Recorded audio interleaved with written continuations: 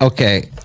I had music playing. I couldn't hear it. The fader has to be up. Today, we got a few things to talk about. It's November 1st. We're talking about things that are not so bad. Tesla's win in court and a homeschooler takeover.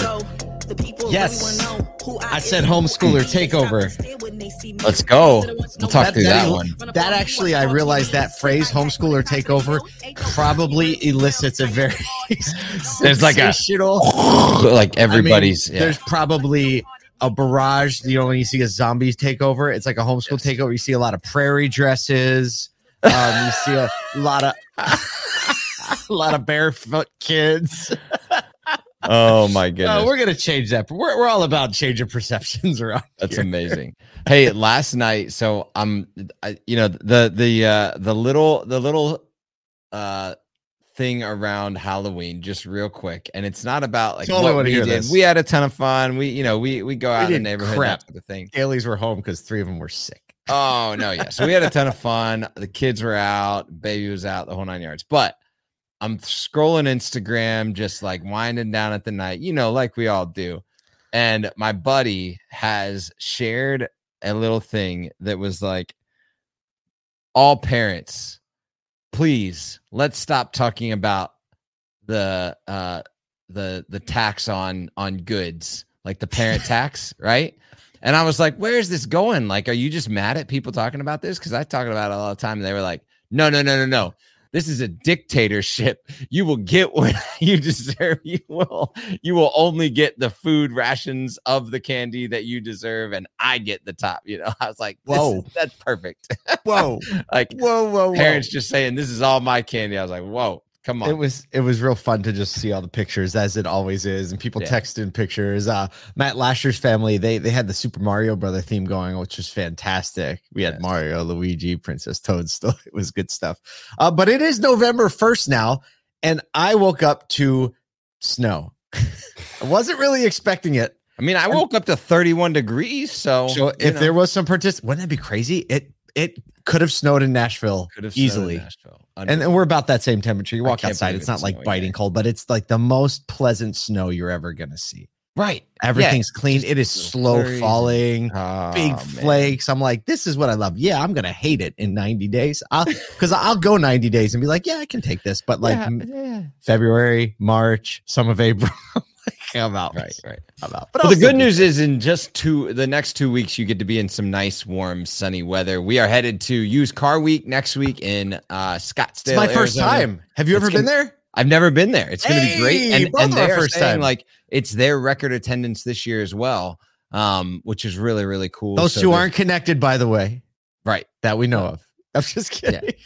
Who knows? And then the next week we'll be at Modern Retail Conference, the Pass Group Conference that is in Florida. So we're excited to be in some sunny weather, coming from the cold and connecting with dealers and industry partners and OEM reps, because conversations are what drive our industry forward. So that's why we always love being in the dirt at those events. I know. Can't wait for that. Also, morethancars.tv episode 2 is been officially launched. You can see it for free, as well as the pilot episode. If you don't know what that is, it's actually our TV style docuseries where Kyle and I travel around to dealerships across the country and we tell the inspiring stories, and we happen to start competing on a few different things. I'll let you know who wins or not. Well, there's more episodes coming. We eat hot wings in Buffalo. We try to do all the things and make it fun, but guaranteed every time we've screened this, and now we've probably in person have screened it in front of over 1,000 people collectively.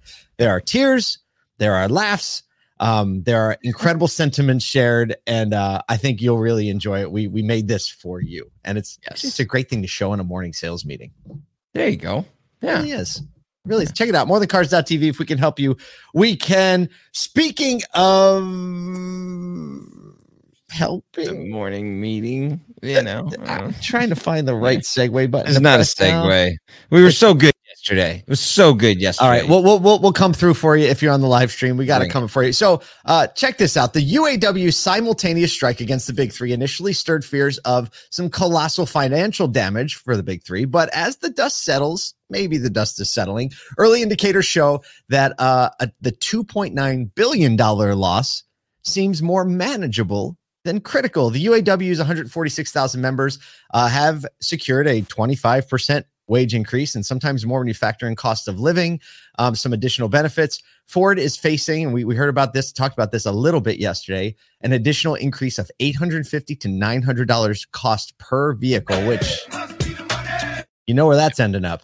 On the sticker. Oh, so, on that sticker. Along with Stellantis and GM, plans to find more efficiencies and balance the escalated costs obviously are ongoing. But so Stellantis seemed to weather the strike better than Ford and GM. They had $3 billion in lost revenue, but only $800 million in lost profits. So basically, investors on all three initially panicked. We saw $40 billion in market cap go away from GM and Ford's value. But S&P recently upgraded Ford's credit rating, which is kind of a little bit of a silver lining. Chris McNally, an analyst with Evercore ISI, optimistically noted, we believe that GM should be able to offset most of the UAW-driven increased wages.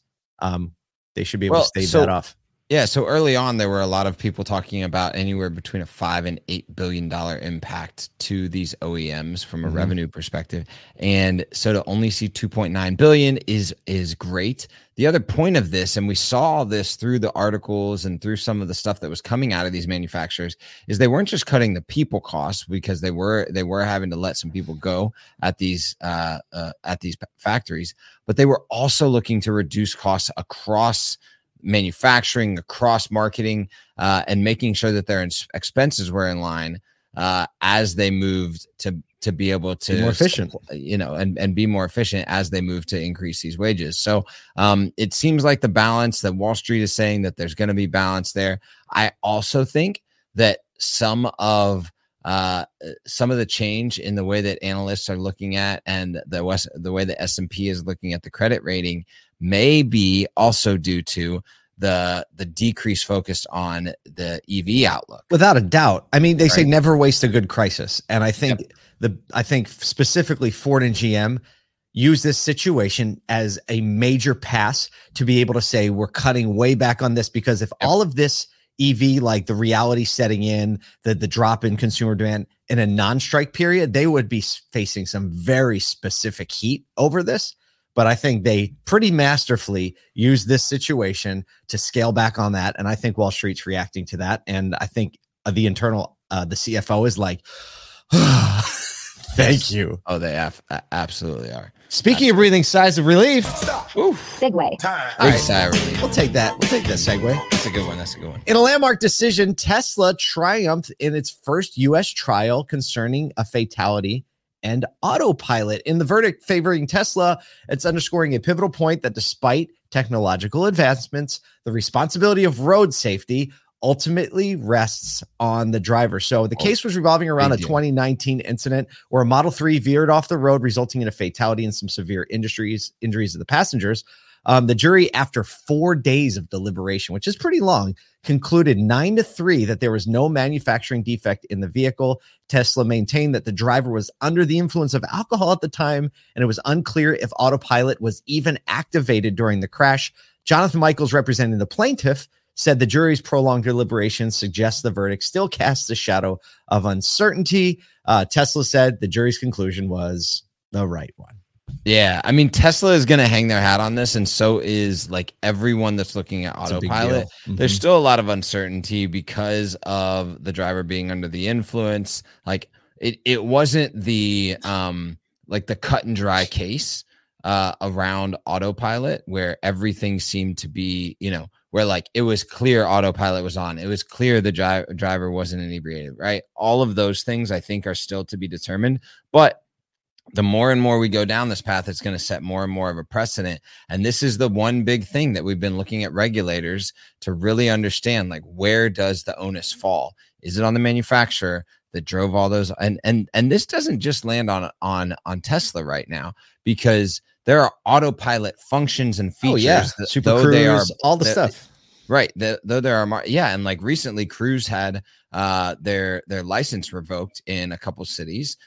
So they can't like do autonomous delivery of stuff. So there's a lot of impact to not just like full autonomous driving, but also things like radar cruise control and other things that take the ownership of driving at the manufacturer level.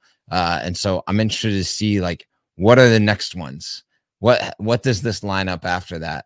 But Tesla, I'm sure, is just gonna like, they're just gonna continually like make big arrows back to this one. No doubt. Hey, has Cruise been revoked in Phoenix? Because we were planning on doing that.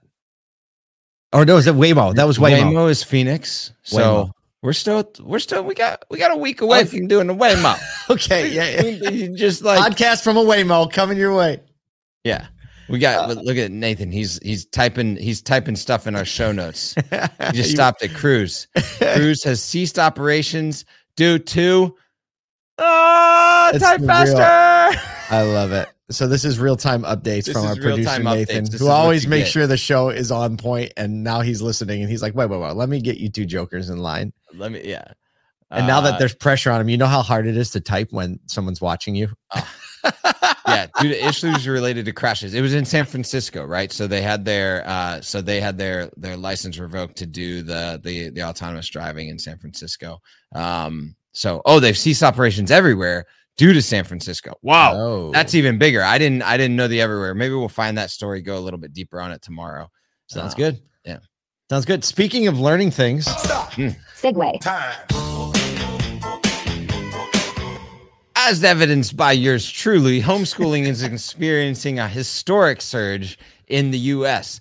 This trend transcends the common stereotypes of homeschooling, attracting a new, diverse set of families for a variety of reasons. The reasons that are cited in the study noted that there may be dissatisfaction with traditional schooling, looking for a more value-aligned education for their children.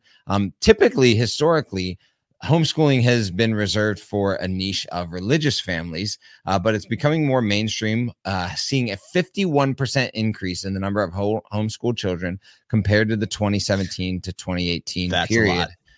That's a ton, like 50% of the previous high. And it now includes more children than Catholic school. So that's just like one segment of private school than Catholic school. Mm-hmm. That's huge. Some of the other concerns that parents cited, they want to cater to their children's unique needs, avoid bullying, and ensure curriculum aligns with their specific values. I'll say this, like just anecdotally, we moved to homeschooling this year in our house, and we're loving every minute of it. Like we're 2.5 months in, I think, and our kids are enjoying it.